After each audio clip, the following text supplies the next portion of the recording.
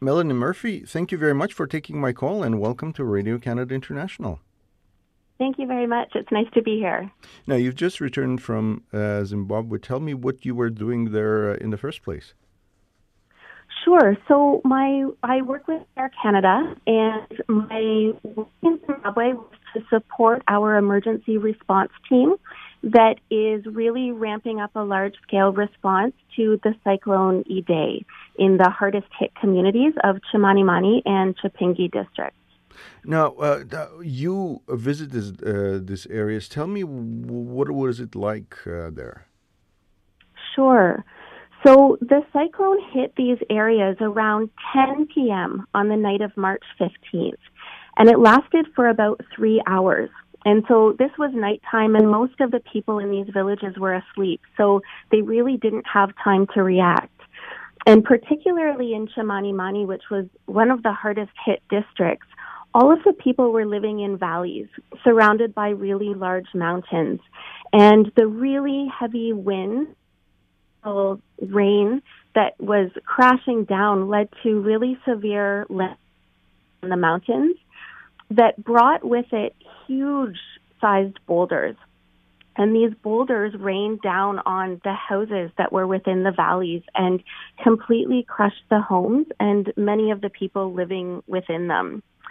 Those who did manage to escape from their homes, many of them were swept away in the torrential floodwaters, and some of their bodies have been found as far away as Mozambique, while others are still missing. I was able to see the extensive damage firsthand and imagine how terrifying that night must have been for the families that were subjected to this.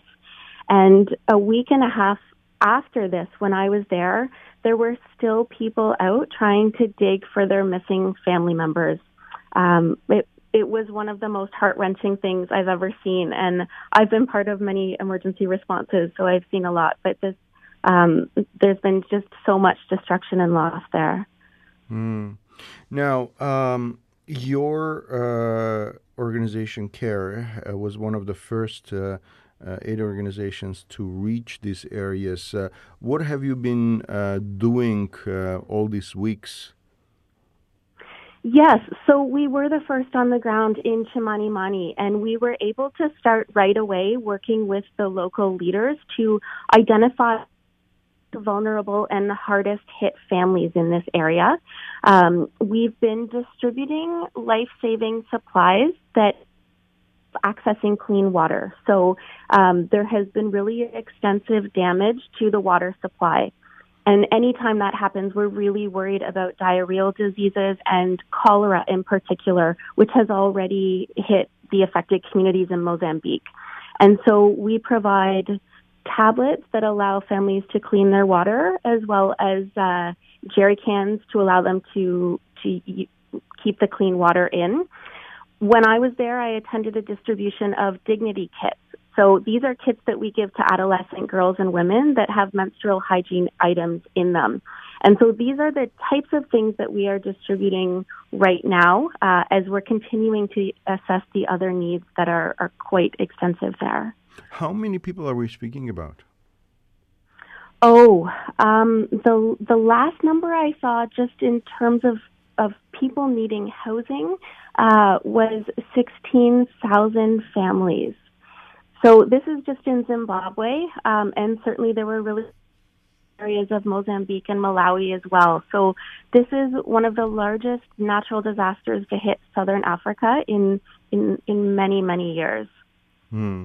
Now, your job is also to keep the aid workers safe while they're providing aid. Can you talk about some of those challenges? Sure.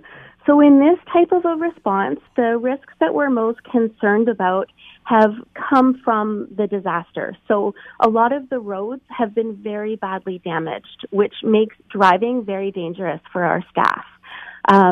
Because these communities are located in the mountains, the roads were already on really windy, curving roads with pretty steep cliffs right beside them.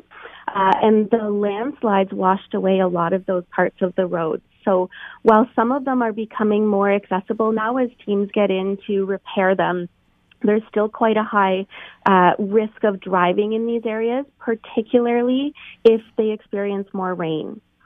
We're very concerned about disease outbreaks, which I already talked about. And so while we're concerned about those for the communities that are living within these areas, we're also concerned about them for our staff that we have sent to these areas to serve these communities.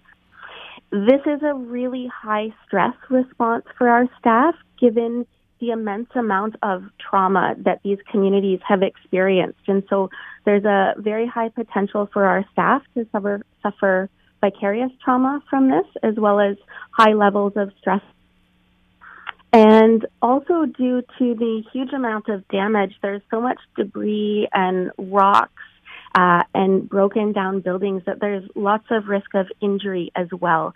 And the cleanup is going to take a really long time. So my work involved helping the teams to understand those risks and put in place various procedures and precautions to help them avoid the risk, but also have plans in case our staff do get hurt or injured because they happen. Mm. And also, in the meantime, the Government of Canada has announced a matching fund for up to $2 million for donations to members of the Humanitarian Coalition, which I believe CARE Canada is also a member of. What would you tell your, Canadian neighbors, friends about this, the need to donate to this fund? Yes. So CARE is very proud to be a member of the Humanitarian Coalition. And this is a network of Canadian humanitarian organizations that come together during large-scale emergency responses to launch joint fundraising appeals to the Canadian public.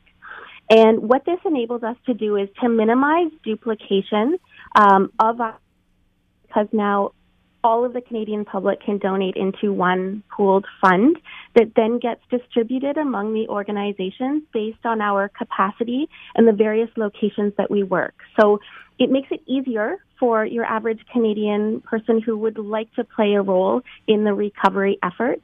And as you said, the Canadian government is matching donations currently for the next few days. So if people move to donate, it would be really wonderful if you consider donating to this Humanitarian Coalition appeal. Well, thank you very much. I really appreciate you taking the time to speak with me. Well, thank you very much.